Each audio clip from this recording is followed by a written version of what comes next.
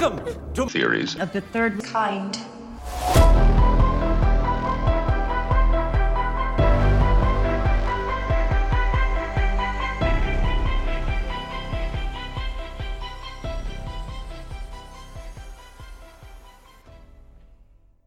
Welcome to Theories of the Third Kind. My name is Aaron, and I am one of your hosts today. There's another host that is joining me, Daniel's son. Yo. Now, real quick, before we start today's episode, I just want to say that if you would like to support the show, then there's a few ways that you could do that. One of the ways is Patreon. Each week, we release a Patreon-exclusive episode that only Patreon supporters can get access to. To sign up, it's only $5 a month, which is only 16 cents a day. Not only do you get an extra episode per week for that $5, but you also get access to our entire back catalog of past Patreon episodes. In total, we have over 101 extra Patreon episodes, which is a lot of extra hours for you all to listen to. Now, to see this full list of Patreon episodes, just go to our website, theoriesofthethirdkind.com, click on the Patreon episodes tab, and there you will see the entire list of Patreon exclusive episodes that we have published. Also, today we added another Patreon exclusive episode, which is over the GATE program. Now, if you don't know what that is, well, when you were in elementary, middle school, did you get taken out of your classroom, placed into a windowless room, and given various random tests? If so, then this episode is perfect for you. So you get access to that episode as well as all of the others for just $5. Now, if you can't afford a Patreon membership, but you want to help us out, then you can leave us a written review on iTunes or on Spotify, and it helps us out a lot. However, don't feel pressured to leave us one. If you don't want to, that's fine. We just want you guys, girls, aliens, reptilians, Bigfoot, Sasquatches, Chupacabras, ghosts, Illuminati members, underground lizard people, whoever or whatever you are to enjoy the show. And that is the end of the announcements. So today's episode is Declassified Documents number 2. So how this episode will go today is that we'll talk about what are declassified documents, and then me and Daniel each have picked 2 of our favorite declassified documents that we're going to discuss, and then we have 2 bonus ones that we're going to discuss afterwards, and then we're going to go into, on the scene for the week and then shout outs. So with that being said, I guess let's roll into today's episode. And yes, this is Declassified Documents number 2, by the way.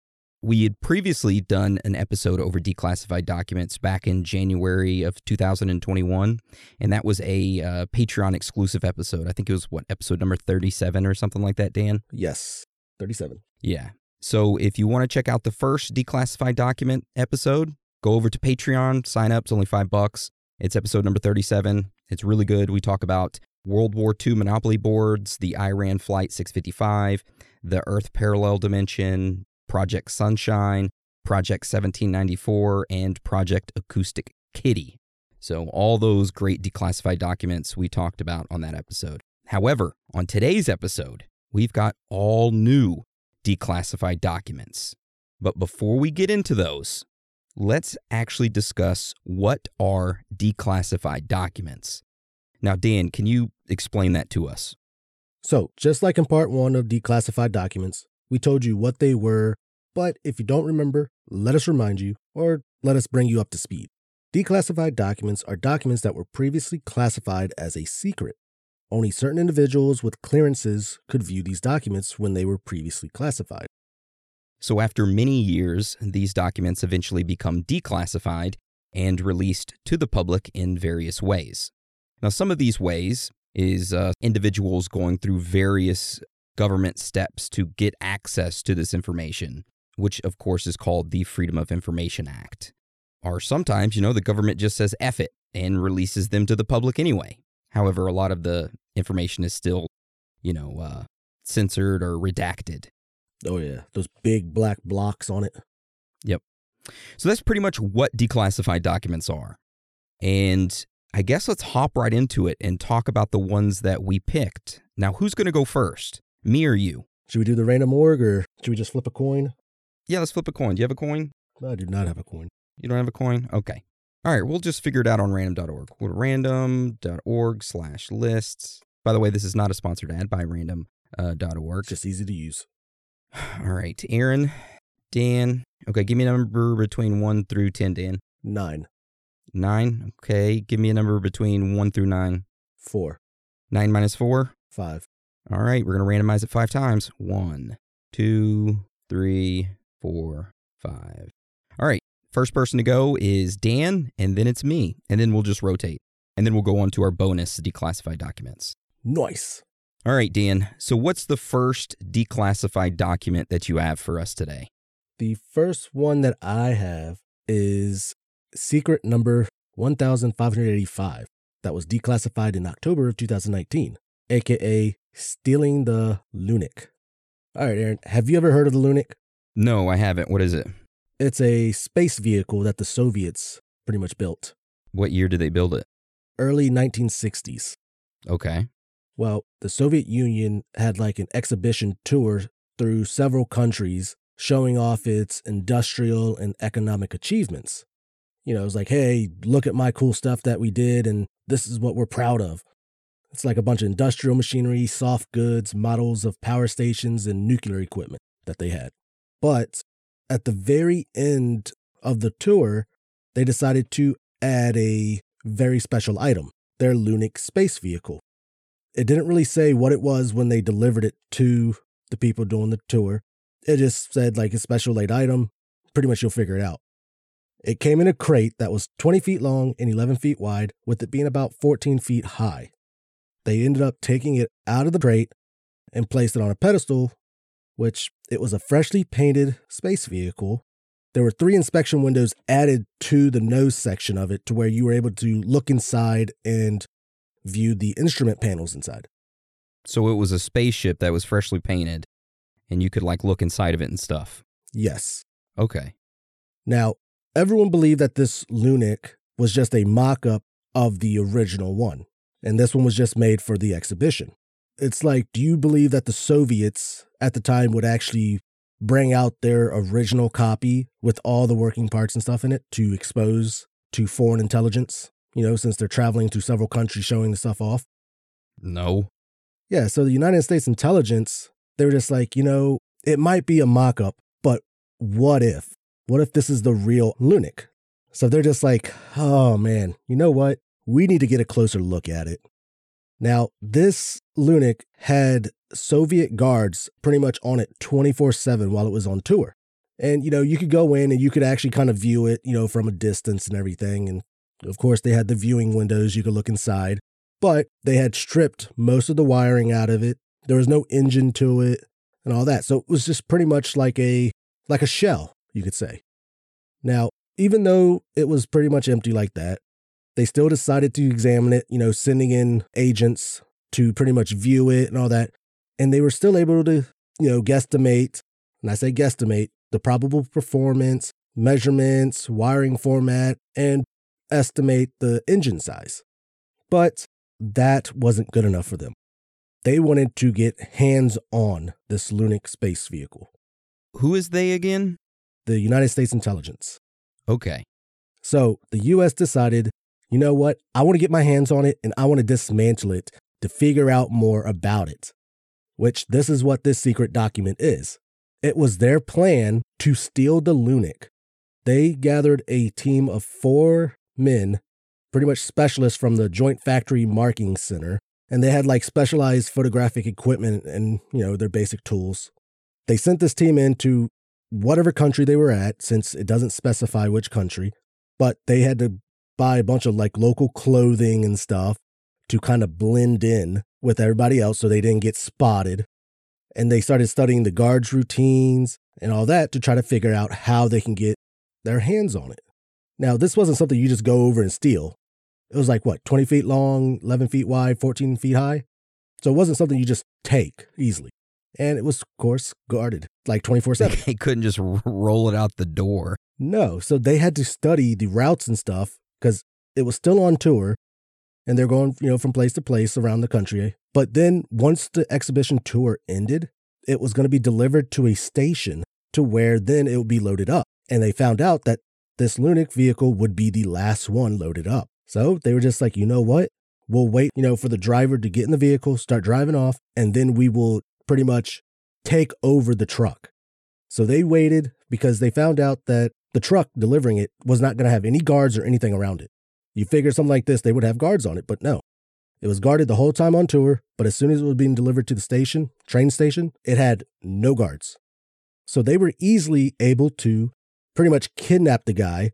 And from what I hear, they threw a canvas bag over his head or something like that, and they took him to like a different area, and they replaced the driver with one of their own.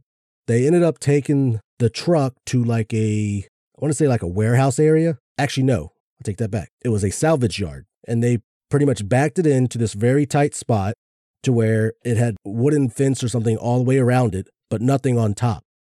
And of course, it was very dark there. The only light that you could see would be from the office. After they parked it there, they waited like a good couple hours or something to make sure that none of the Soviet guards or anything were like following way behind so they wouldn't get caught, which after they waited, no one followed them. So they decided to like get in there, dismantle it and all that. Literally, they dismantle it piece by piece. Once they got all the pictures and stuff that they needed, now they had to put it back together, which they had a little bit of difficulty putting it back together because it just, when you take something out of the box and then when you want to go to put it back in, it never fits the same. Yeah, especially when you don't have instructions. Exactly. So they had a little difficulty with that, but they managed. So then they ended up, putting everything back together. And it was actually real easy to take the box apart because back then they just reused the same wooden planks with 5-inch spikes in it. So after a while, those holes loosen up, shit's real easy to pop off. So they had no problem taking it out of the box. It's just putting it back in. But yeah, so they ended up putting everything back together, finally. Ended up having their driver take the truck to the station, which the guy working at the station was only one man, no radio or anything. So he didn't know when to expect the delivery. So they actually delivered it back the next morning. Station guy had no idea if it was supposed to be late or not. So he just said, all right, that's cool. And that's pretty much it. The Soviet Union never figured out that they actually stole the Lunik at all. Damn. And it was just 4 people who disassembled it and reassembled it. Yeah.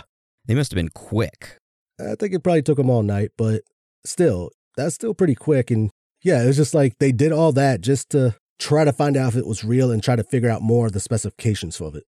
It'd be funny if the Soviets purposely planted that there because they knew that was going to happen. So they have like a little sticker on the inside after you disassemble everything. The little sticker's like, ha, gotcha. That would be hilarious. But yeah, they said like they never got caught doing it or anything. Damn, that'd make a really good movie. Now, there was one funny part that I read. As they were starting to take it apart, all the streetlights came on and they all thought, oh shit, we're busted. The Soviet, pretty much tracked us down. But no, it was just the streetlights turning on at the normal hour that night. So it scared them. I like that one, Dan. Thank you. You're welcome. Thought it was funny. All right, so I guess we transition over to my declassified document, which it also has to do with the Soviet Union as well. I think we're going to come across a lot of them from the Soviet Union. Yeah. So my declassified document is called Project Sunstreak. Have you heard about this, Dan? I have not. All right. So to understand this project, we need to go all the way back to the late 1960s. Now, during this time, the CIA started hearing rumors that the Soviet Union was researching and experimenting with psychics.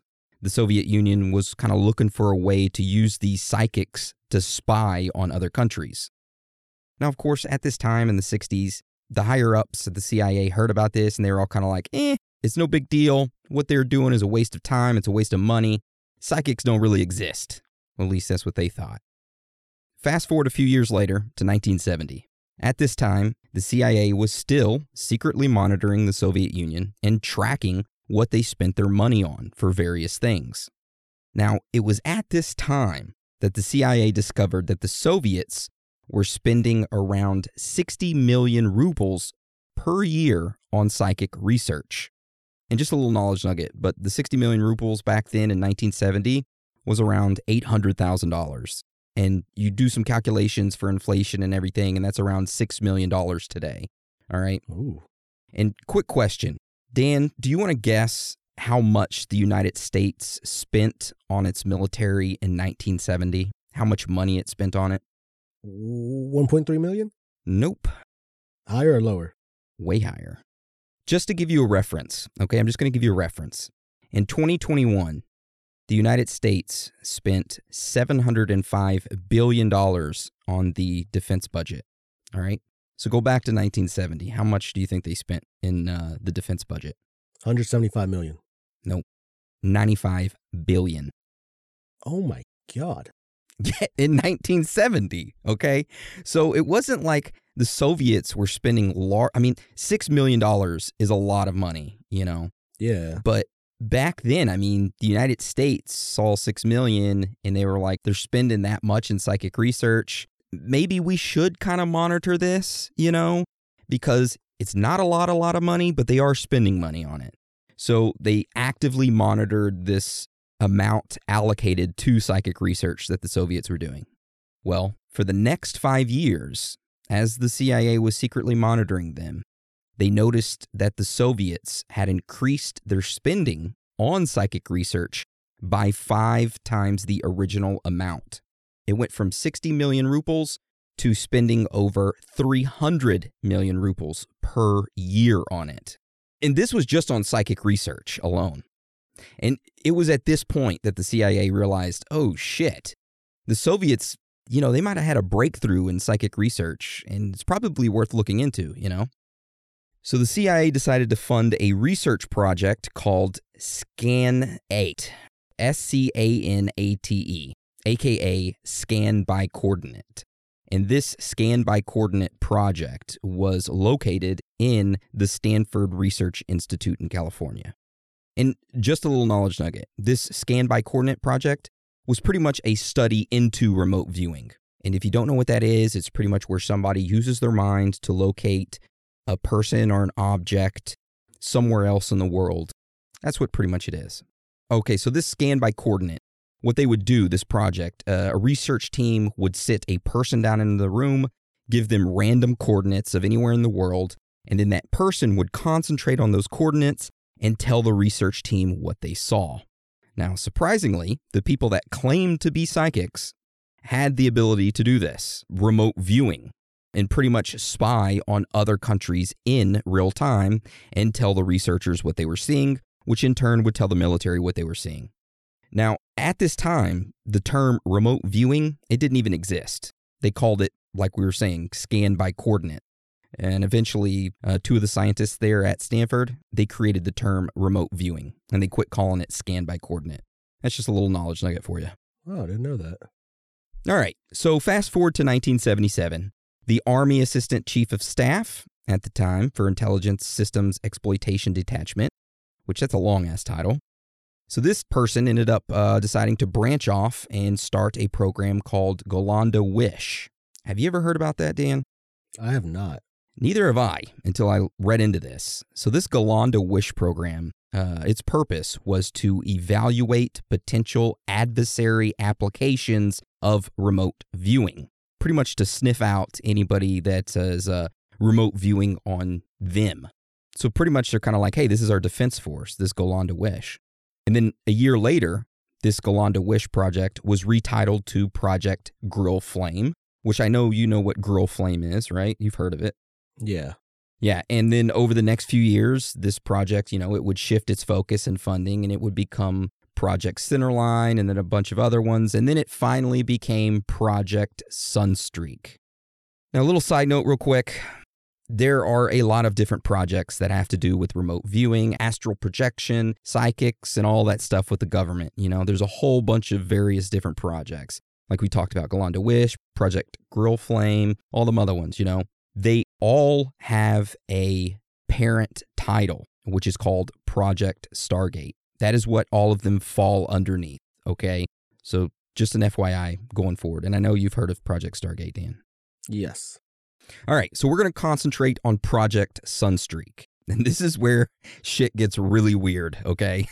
So this entire project was pretty much looked after and ran by a guy named Major General Albert Stubblebine. Now, this Major Albert was a pretty weird dude. For an example, he was known to gather all of his staff and all of his soldiers together. He would gather them all up in a room, and then he would say, okay, everybody sit down. They would all sit down. Then he would walk around the room and hand every single person a metal spoon. He would then tell them, he would say, hey, my staff and soldiers, I want you all to be very quiet. And I want you to stare at your spoons and try to bend them by just using your mind. This happened so much that people started calling these sessions that he'd gather everybody up in the room spoon bending sessions. Like when he'd call a gathering, everybody would be like, oh shit, we're having a spoon bending session. Another thing that this Major Albert did is that he would gather up his generals and he would take them to a small fire that he had built outside. The major would then tell his generals to take their shoes and their socks off and to walk through the fire barefoot. And his generals would be like, why the hell would we walk through the fire barefoot? And then the major would say, look, when you walk through the fire barefoot, it taps your inner wisdom that is overall going to help you in the battlefield. And of course, they did it. And there's another random knowledge nugget that's pretty weird, but this Major Albert in the 1980s, he got into some trouble.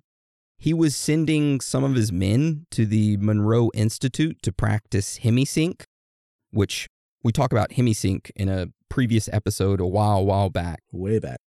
So Major Albert would send his men to practice this hemisync so that they could kind of trigger out-of-body experiences. Now, one of these men that he sent to this institute actually went crazy during one of these hemisync sessions, and he ended up leaving the facility, and he was found wandering around completely naked and rambling nonsense. And it was kind of a big deal. It caused some trouble for Major Albert. Like he got a few spankings because of it. Wonder if they made him walk through fire as well. Probably. All right. So this Major Albert was, like I said, the one leading this Project Sunstreak. And as crazy as he may sound, the declassified documents of this project and its findings were pretty amazing, to say the least. So this project concentrated on remote viewing, and it was pretty successful. For an example, the psychics that were involved in this project were first tested. And during this test, they were asked various questions about what information was inside of classified envelopes, which they had no clue because these people weren't military at all. They were just regular citizens who claimed to be psychics and claimed that they could remote view. So they didn't have any idea what was inside these classified envelopes. But using the remote viewing powers, they were able to describe accurately what was inside of those envelopes.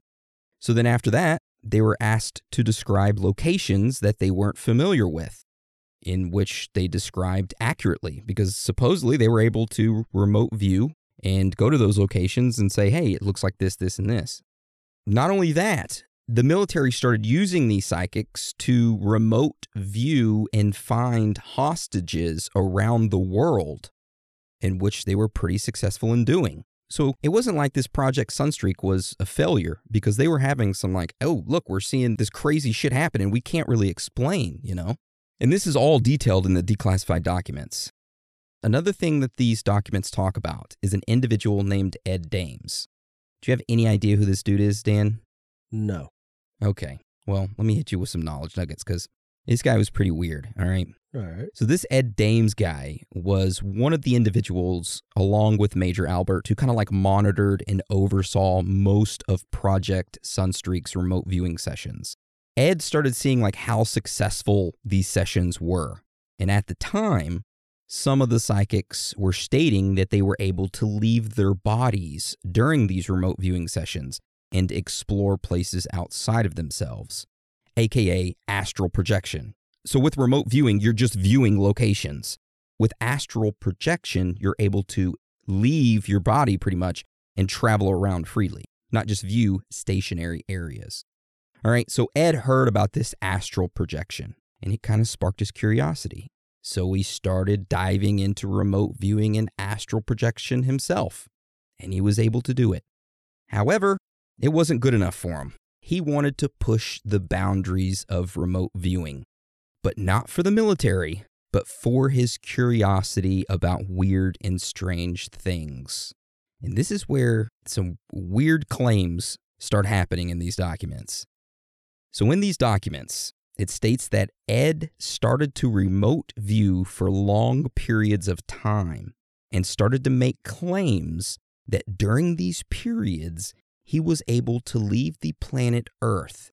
And not only that, but he was able to leave the current time period as well.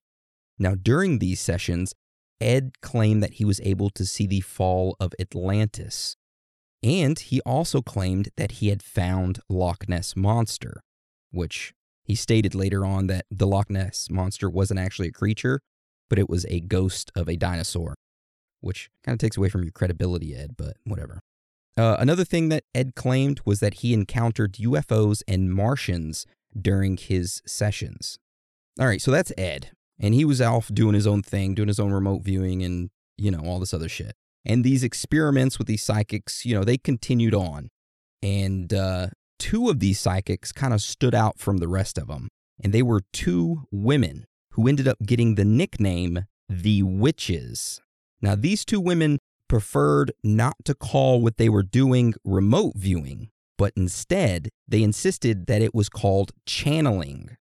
So these two women not only did remote viewing, aka channeling, but they would also go around to various military officials and do tarot card readings and make predictions about their personal lives and endeavors in which they were often right. So it kind of like built up their reputation around the base and with the military officials. And they were like, hey man, these witches, we like them. All right, so this remote viewing was pretty successful. Many of the psychics were able to locate bombs, people, and predict certain events. Which begs the question, if it was so successful, why was it shut down? Well, the CIA appointed a guy named Ray Hyman, and he came in and evaluated certain projects that the CIA was working on. Now, one of those projects that he evaluated was Project Sunstreak, aka Project Stargate. And he stated that this project had done nothing to help the government, intelligence agencies, or military organizations. So in 1995, the project was terminated and declassified. And that is Project Sunstreak. And just a little rumor real quick, even though the project was shut down, there's like some rumors and theories and kind of like talks going around that the psychics didn't actually leave. They kind of stayed behind, those quote-unquote witches. They stayed behind, and they're currently still working on various secret projects there at some of the bases. Oh. But that's just some rumors. Anyways, that's my first declassified document. I like that one. Figured, I'd bring a little bit of, remote viewing, stuff like that. People like that, give them what they want. All right, so, next time we get together, we're going to have a, session before we start doing our work. We're all going to have spoons and see if we can bend them. With our mind. Yep. Sounds good. Then we'll go outside and we're not going to walk across fire. We're just going to walk across grass. I'm going to walk across fire. Hey, real quick, I went to my grandfather's memorial this past weekend, which I hate going to anything like that, but I went and paid my respects, and I saw a person that I knew from a long time ago who was a friend of my uncle's, and he ended up, when he was younger, they built a big bonfire, and he tried jumping over the bonfire and fell in and got burns all over his body. Oh. And he said the most painful thing he'd ever had to experience in his life was when they would come in, the nurses, and scrub his burns. It's like, damn, dude. Ugh. I bet that did hurt. Just a little random knowledge nugget. All right, moving forward. Dan, tell us about this next declassified document that you are covering. All right. So, like you said from our previous declassified document episode, one of them was called Acoustic Kitty, which, do you remember what that one was about? Wasn't it where the United States government tried to see if they could turn cats into basically spying tools where they put microphones on them and had them walk up to certain officials? Yep. Okay. Yep, that's exactly it. Which, of course, didn't work out so well. I have something similar to that. Have you heard of Project X-Ray? And no, it does not involve X-rays at all. No, I've never heard of it. Okay, before we get into our next declassified document, we are going to take a quick break. Be right back.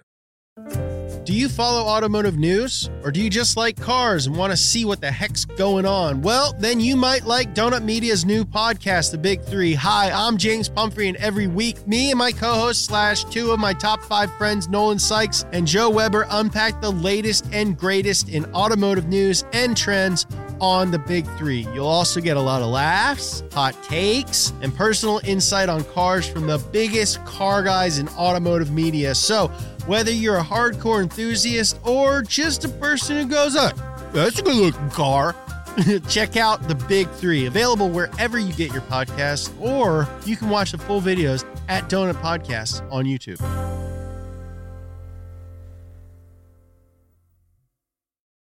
All right, we're back. So when Japan bombed Pearl Harbor, December 7th, 1941? Yep. It was right after that. Everybody in the United States was angry. Many people were enlisting, swore that they'll get back at Japan for doing it. But there was one man, a dentist, who was friends, well, not really friends, but more of an acquaintance with Eleanor Roosevelt. And his name was Dr. Little S. Adams. Instead of enlisting and everything, he decided to write a letter, like many thousands of other people did, with ideas on how to get back at Japan.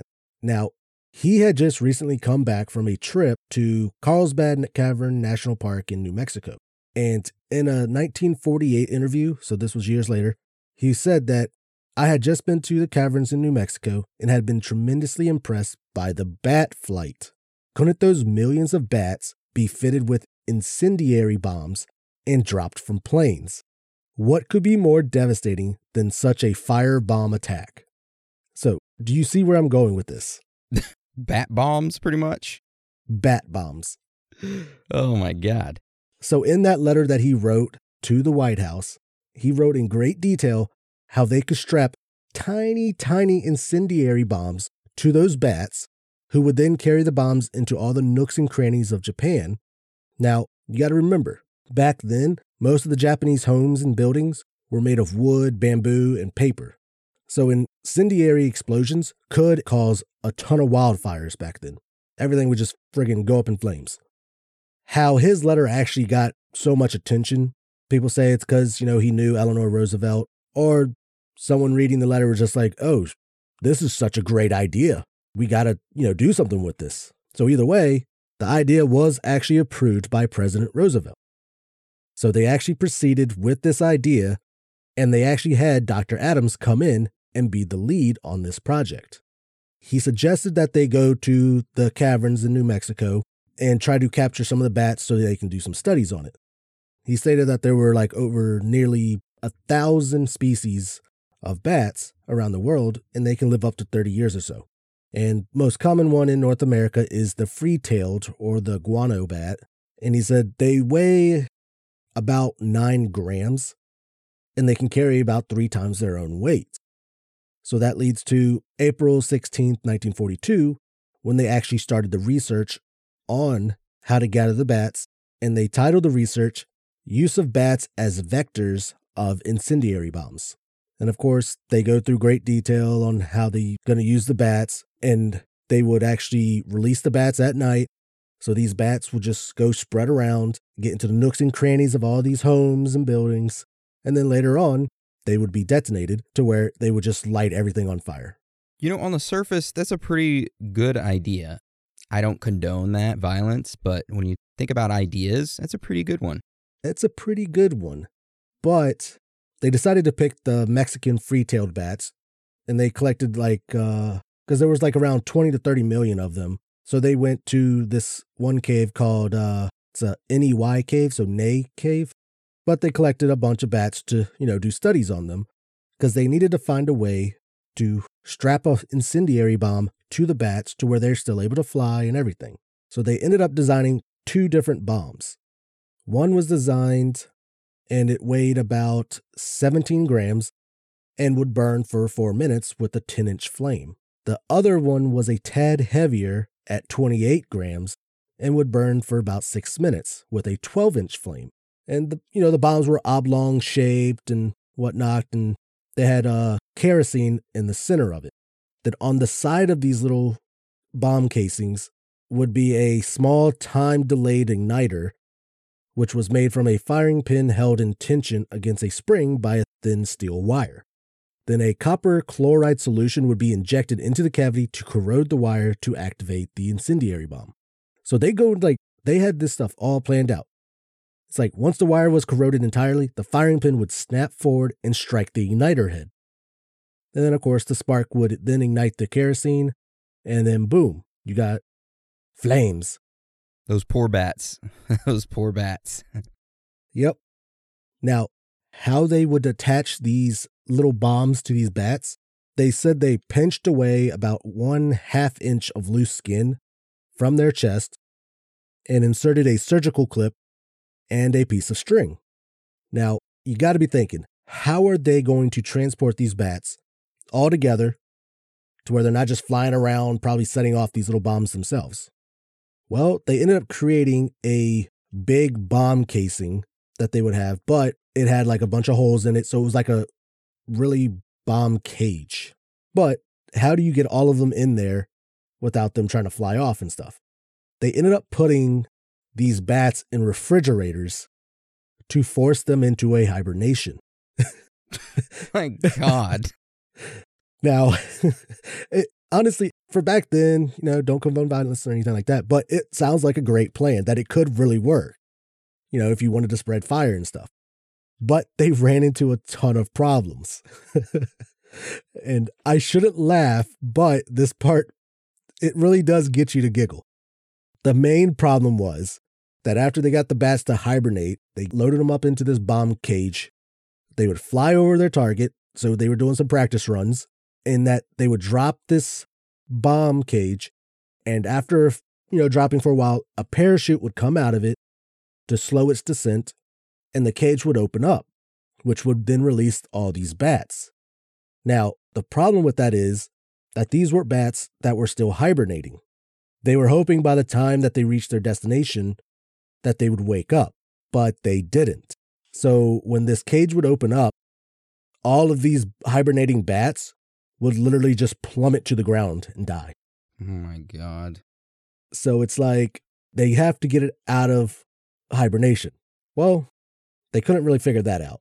But, while they were still trying to figure out ways to test this, they had another accident. Somebody accidentally released a bunch of the bats that had bombs attached to them, which led to the air base in New Mexico catching a couple buildings on fire.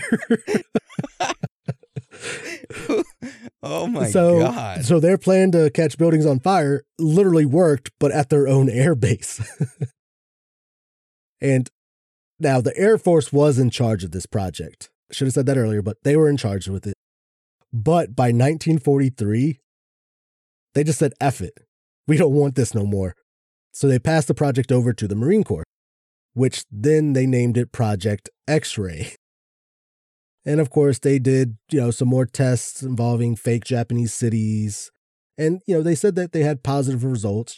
They did what they were supposed to.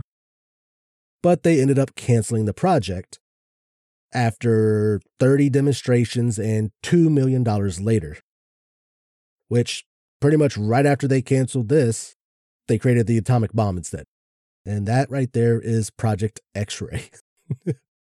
That is like the weirdest, most like almost great idea you could have. Right? Like if they pull it off, it's like, wow, great job. But as you can see, they didn't pull it off and it just went down horribly. Yeah. Bats either plummeted to their death or someone accidentally released them and it catches their own base on fire. Jesus. Well, I'm glad we've moved on from that. Right? Man. I don't know. They might still be trying to test it because they said it was a great idea. Just they couldn't do it right. Well, I really like that one. It gave me a chuckle. Right? Oh, the things people do, man. Yep. And I wish my next one would give us a chuckle, but it's not going to. Oh, so mine should have been last, right? Well, we do have like 2 bonus ones, and I made sure the last one was pretty funny. So, yeah, we don't have to end on a depressing one. All right, that sounds good then. All right, so my next declassified document is not nearly as long as my first one, okay? So, Dan, have you heard of Project 4.1? No. All right, well, you're in for a treat. Oh, I'm ready. Okay, before we get into that next declassified document, we're going to take a quick break. We'll be right back. All right, welcome back. So to understand this project, we have to go back to 1946. So during that year, the United States decided that they wanted to start conducting nuclear weapon tests on warships. Like they were done dropping them on land. They got enough data from that. They wanted to drop them and see how they affected warships, And to do this, they needed to find an island where they could gather multiple warships around, and then they could drop a nuke on that island and see how it affected the warships around that island. So the United States started looking around, and they eventually chose the Bikini Atoll, which is one of the islands that are a part of the Marshall Islands. Now, this Marshall Islands, just a little FYI, is an independent island country near the equator in the Pacific Ocean. And the total number of islands in that area are an assload, okay? The total number of people that live on these Marshall Islands is around 58,413. Kind of gives you, some information to work off of as we go forward. All right. So in 1946, the United States went to the Bikini Atoll and said, hey, which the Bikini Atoll is pretty much a small island, said, hey, everyone here, I need you to gather up. All right. We need this area, this island, because we're going to drop a bomb on it. All right. However, everybody that's here, you all have to leave. But hey, good news. You can go to the atoll nearby. Okay. We're going to drop you off to the island next door. Okay. And when we're done dropping bombs, we'll come pick you guys back up. We'll drop you back off on your original island that we just bombed. Wait. You said they were doing nuclear testing? Yes.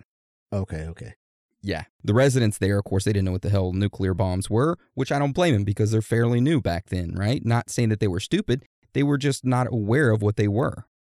They just thought they were regular bombs. They were like, okay, whatever. So the residents agreed. They packed their shit up and they went to their new home, which was an island next door. And just a little FYI, this island that they were sent to next door, it didn't produce nearly enough food to cover all of them. So a lot of people that ended up being relocated to this island ended up starving. Now, the ones who did survive and didn't starve, they couldn't return back home after the testing was done. And I'll talk more about that here in a little bit. But they all ended up relocating to another island that had a lot of food, so they ended up surviving and all that good stuff. All right, so let's talk about this project 4.1. So between 1946 to 1958, the United States dropped 23 nuclear bombs on those islands. So now that we have like an understanding of what happened between those time periods, let's talk about what happened on March 1st, 1954, which is what this entire Project 4.1 is about. So of course, during this time period, March 1st, 1954, they were in the middle of testing nukes in the Marshall Islands.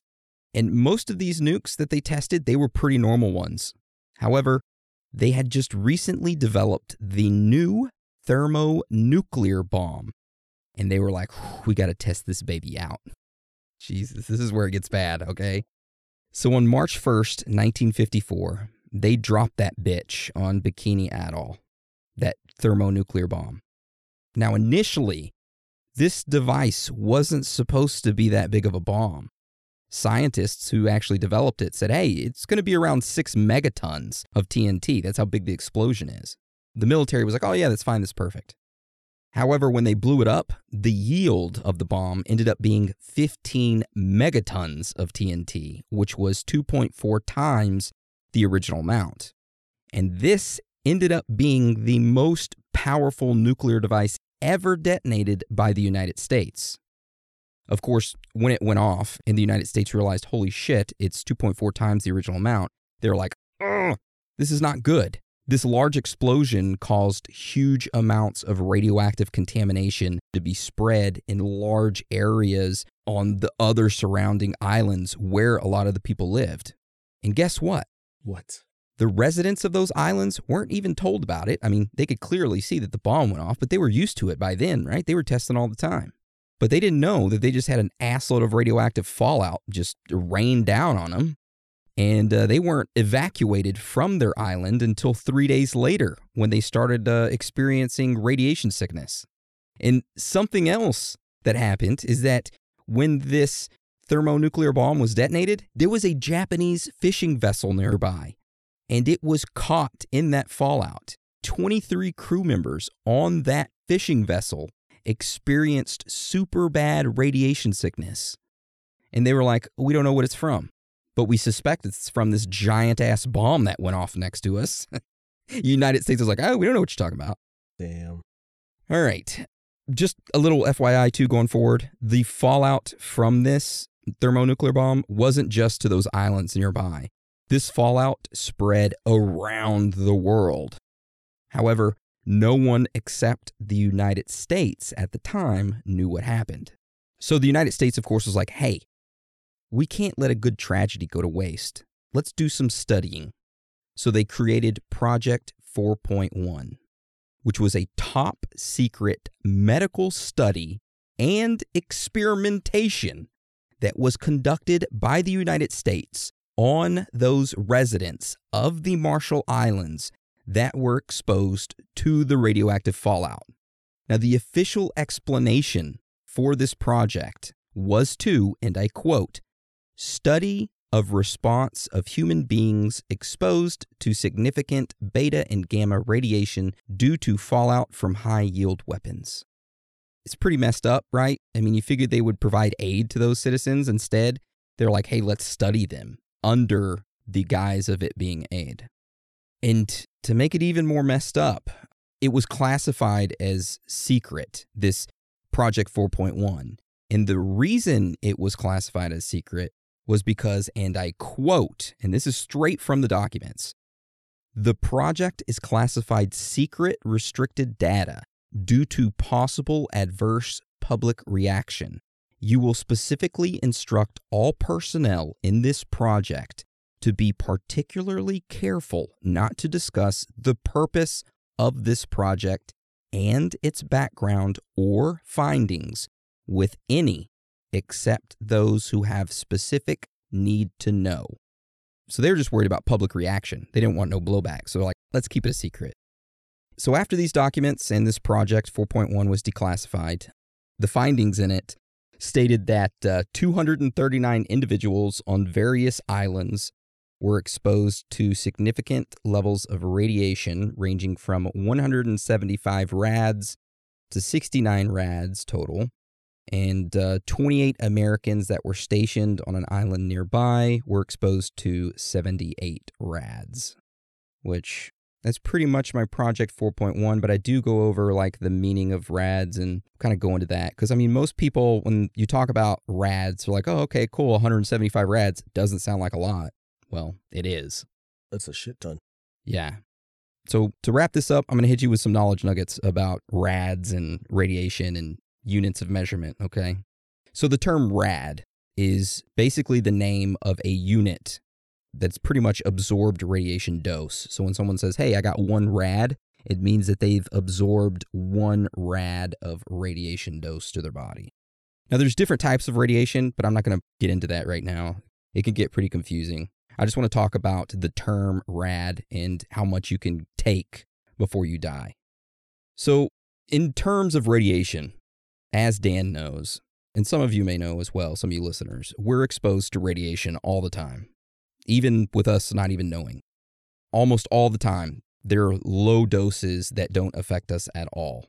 Eating a banana. Yeah, eating a banana, getting on a plane flight, getting a CT scan. So we're exposed to each year 0.62 rem, aka 0.62 rad, each year, naturally. So not even 1 full rad. Now, how many of these rads do we need to be exposed to start feeling some effects? Between 1 to 24 rads, nothing really changes. You can receive 24 rem and you'll be fine. Now, around 25 rads is when there is some observable changes in your blood. However, it's pretty minimal and you won't likely feel any different. Now, when you get up to like 100 to 200 rad and you have that delivered to your entire body in less than a day, like if you absorb 100 to 200 rad to your entire body, this might give you acute radiation syndrome, like you'll feel like shit, you'll start losing your hair, coughing up blood, stuff like that, but it's not usually fatal.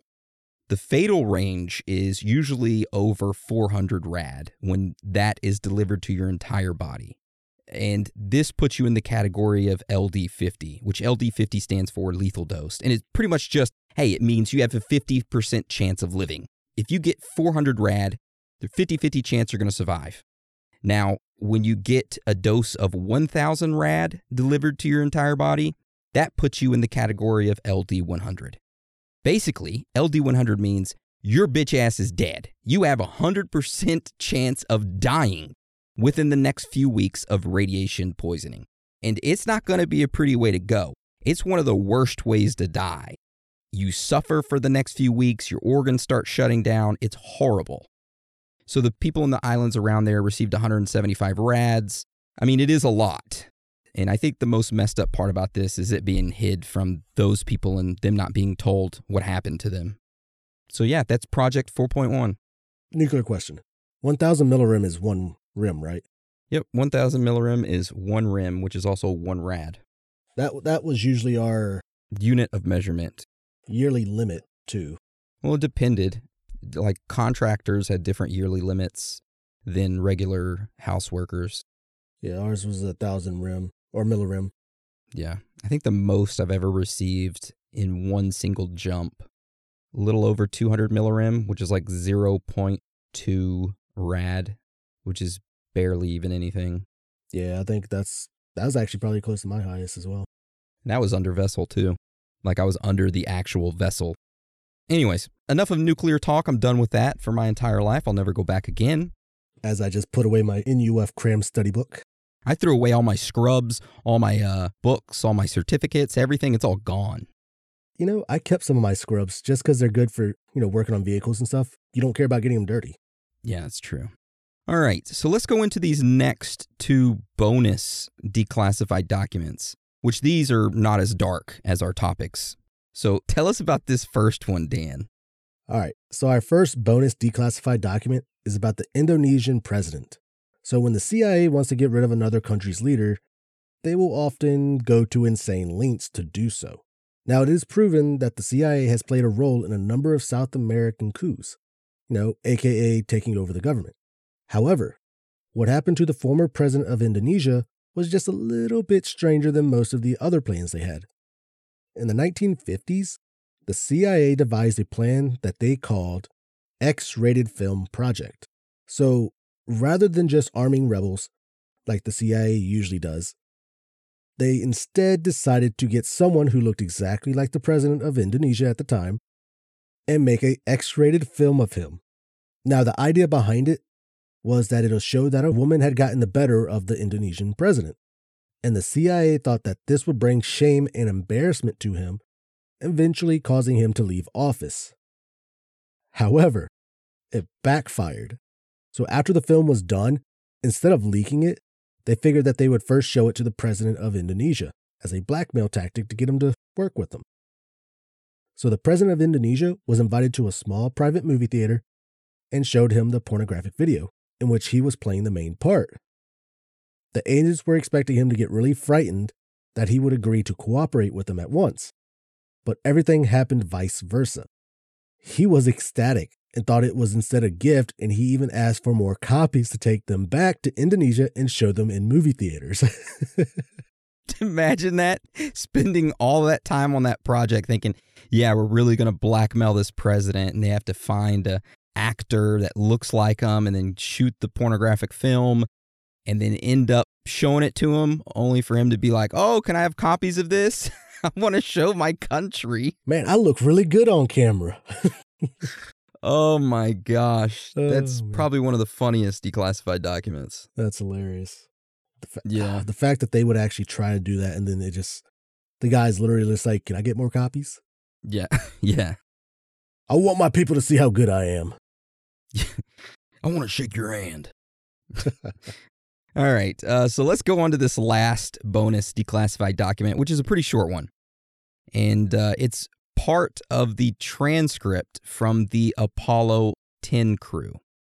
Now, Initially, I thought, ooh, a classified Apollo 10 transcript.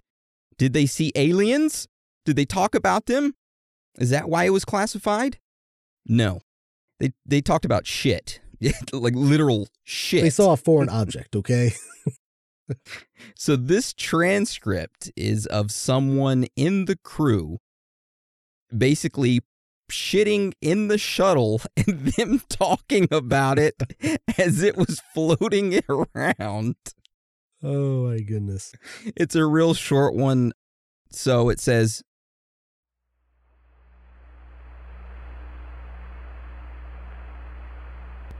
Eagle, we got you now. It's looking good, over. who did it? Who did what? Where did that come from? Give me a napkin quick. There's a turd floating through the air. I didn't do it. It ain't one of mine.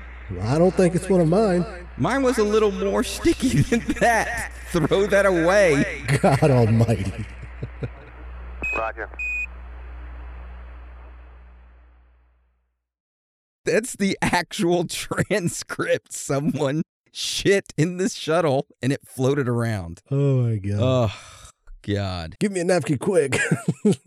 Oh boy.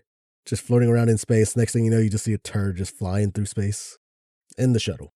Oh. So that's our last declassified documents. You know, we talked about borrowing Ludnick, Project X-Ray, Project Sunstreak, Project 4.1, the Indonesian president, and someone shitting in Apollo 10.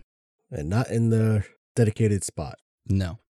So do you have anything else that you want to add to this Declassified Documents 2 episode before we go into our On the Scene this week? No, I'm good. All right. Well, that's the end of our episode. I hope you all enjoyed it. We're now going to transition to our On the Scene. So if you're unfamiliar with what our On the Scene is, it is where an individual, it could be a listener, it could be anybody around the world, goes up and asks random individuals or family members or whomever random questions about certain theories or conspiracies and gets their thoughts about them. Now, anyone can do this. It can be even you, the listener, listening to this right now. Just get your phone out, walk up to somebody, ask them some questions, make sure the audio is less than 2 minutes long, and then send it to either one of our emails, which is aaron@theoriesofthethirdkind.com, or you can send it to dan@theoriesofthethirdkind.com, and it will be put in our queue to play. All right, so this week we have an On the Scene from Samantha, and she is interviewing her son, Zay. So we'll play that right now. We are here on the scene with Isaiah Zay, and he is going to answer some questions for us. So, Zay, I was wondering if you believe in aliens. Yes, I do.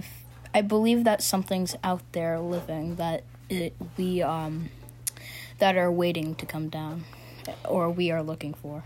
Have you ever had any personal experiences with any UFOs or aliens? No, not really. It's kind of an odd thing. Sometimes I see like little sphere type things floating around, but sometimes they're just planes or something like that. Mm-hmm. What about conspiracy theories or spirits, ghosts? Do you believe in all of that stuff, or? Yeah, I believe in ghosts. I believe in all that stuff. I feel like that people can come down and manifest the things that they want or was special to them, or how something important to them. They come down there and like manifest it and stuff like that. All right, awesome. Thank you very much. Thanks for your time today. Okay, you too. I like that. You know what? I like that too. So in the email that she sent, she said her son was 11. And I hope that's okay to say, because I just want to prove a point again. Last week, we had Jacob with his son Andrew, and they were both very articulate. And this week, we got Samantha with her son Zay, and Zay might be, 3 years younger than my son, but way smarter and way more articulate. What's going on here? I don't know. Like I said last week, I go up to my son and I ask him things. I'm like, hey, what do you think of aliens? They're cool, I guess. Well, what'd you do in school today? Oh, nothing. Is anything going on in your life? I don't know. Damn. I'm just here, Dad. Yeah, I'm just existing. Oh, man. But yeah, thank you, Samantha and Zay, for that wonderful On the Scene. I love it. Submit another one, and we'll get it right back in the lineup. Yes, thank you. All right, so let's see. I guess we move on to shout-outs, which I'm going to move majority of my shout-outs to next week, but I do have 2 shout-outs I want to give real quick, if that's okay, Dan, before we move on to your shout-outs. Yeah, that's fine. All right. So the first shout-out I want to give is to Tosh. It's her birthday was last week, and we missed it. Oh. Thanks a lot, Dan. Hey, she was actually one of my shout-outs. I told her we've already recorded, but we could do a belated birthday shout-out. Okay. Well, happy birthday to you. I hope it was great. I hope it was wonderful. And you know what? Dan told me earlier, and I totally forgot about it, that he was going to serenade you. Okay? So go ahead, Dan. Sing. Really? Yeah. You said you were going to. Happy birthday to you. Happy birthday. Yeah, that's it. Happy birthday, Tosh. You're gonna continue. I was gonna be a background guy. All right. Well, happy birthday. I hope it was good. And I'm sorry we missed it, but here it is. Better late than never. Boom. The next shout out I want to give is to Lisa B. Her birthday is today, actually, when she's listening, April 28th. She's currently flying home listening to this. I want you to do something for me real quick, Lisa. I want you to unplug your AirPods, and I want you to put your phone on speaker, okay? I'll give you a few seconds, all right? Okay, now that your phone is on speaker, I want you to turn it as loud as you can in the middle of the flight. Attention, everyone. I want to let you know that this lady has a bomb. She has a... No, I'm joking. I really hope you didn't do that, okay? We love you. We're proud of you. Happy birthday. Dan, again, just like, Tosh's, he stated that, hey, he was going to sing for you. So give it to her. Dan, take it away. Man, I'm glad you remember these things. I don't remember saying any of this. Must be a Mandela effect. Happy birthday to you. Happy birthday, Lisa. Happy birthday. Keep going. Happy birthday to you. Happy birthday, Lisa. Happy birthday. All right. Well, I hope it's good. I hope your plane flight's going good. I hope it doesn't crash and you end up like in the forest with a hatchet and you have to survive and chop down trees and build a fort so that these cannibals don't come from in the ground and try to kill you. Ah, the forest. Yeah, great game. Anyway, but yeah, those are my 2 shout-outs for this week. Everybody's getting moved to next week besides those 2. You know what? I'm going to go ahead and do the same, but I will add another birthday shout-out then. Ooh, okay. Happy birthday to Jordan. Today is her birthday as well. I believe she turns 28. Nice. Congratulations on turning 28. You're almost 30. And Aaron said that he would serenade you this time. As a matter of fact, I did. Because you know what? Here you go. Happy birthday. We're keeping that in. Yeah, we'll keep it in. I don't give a shit. At this point in my life, I'm just working on my happiness. That's all I'm working towards. I just want to be happy. That's all that matters, man. Yep, and I think the root of not being happy is caring what others think about you, ultimately. Which, I mean, to a point you have to care, but then there's a point to where you care too much, right? Yeah, there's a limit. Like, if this shirt fits me good and it doesn't offend anybody, and I wear it, I shouldn't care what other people think. As long as it's comfortable and I like it, I should be able to wear it. I should be able to be my own person. And that's what I'm working towards, my own happiness. There it is. All right. Well, do you have anything else you want to talk about or say before we end this episode? No. I mean, unless anybody else has any funny declassified documents they want to talk about, let us know. Yeah. If you come across any funny ones, send us an email and let us know. We'd love to hear about it.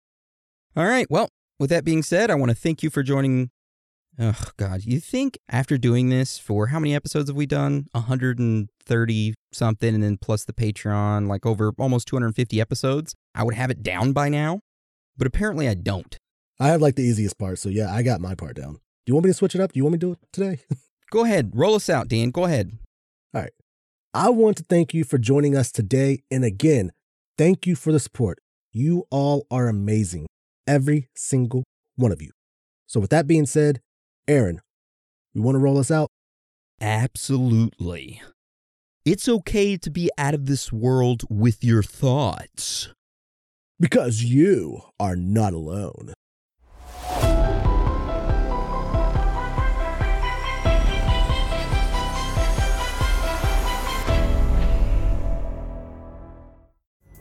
Pulling up to Mickey D's just for drinks? Oh yeah, that's me. Nothing extra, just perfection and a straw. Coming in hot for the coldest cups on the block. Because there are drinks. Then there are drinks from McDonald's. Mix things up with any size lemonade or sweet tea for $1.49. Perfect with our classic fries. Price and participation may vary. Cannot be combined with any other offer. Ba-da-ba-ba-ba.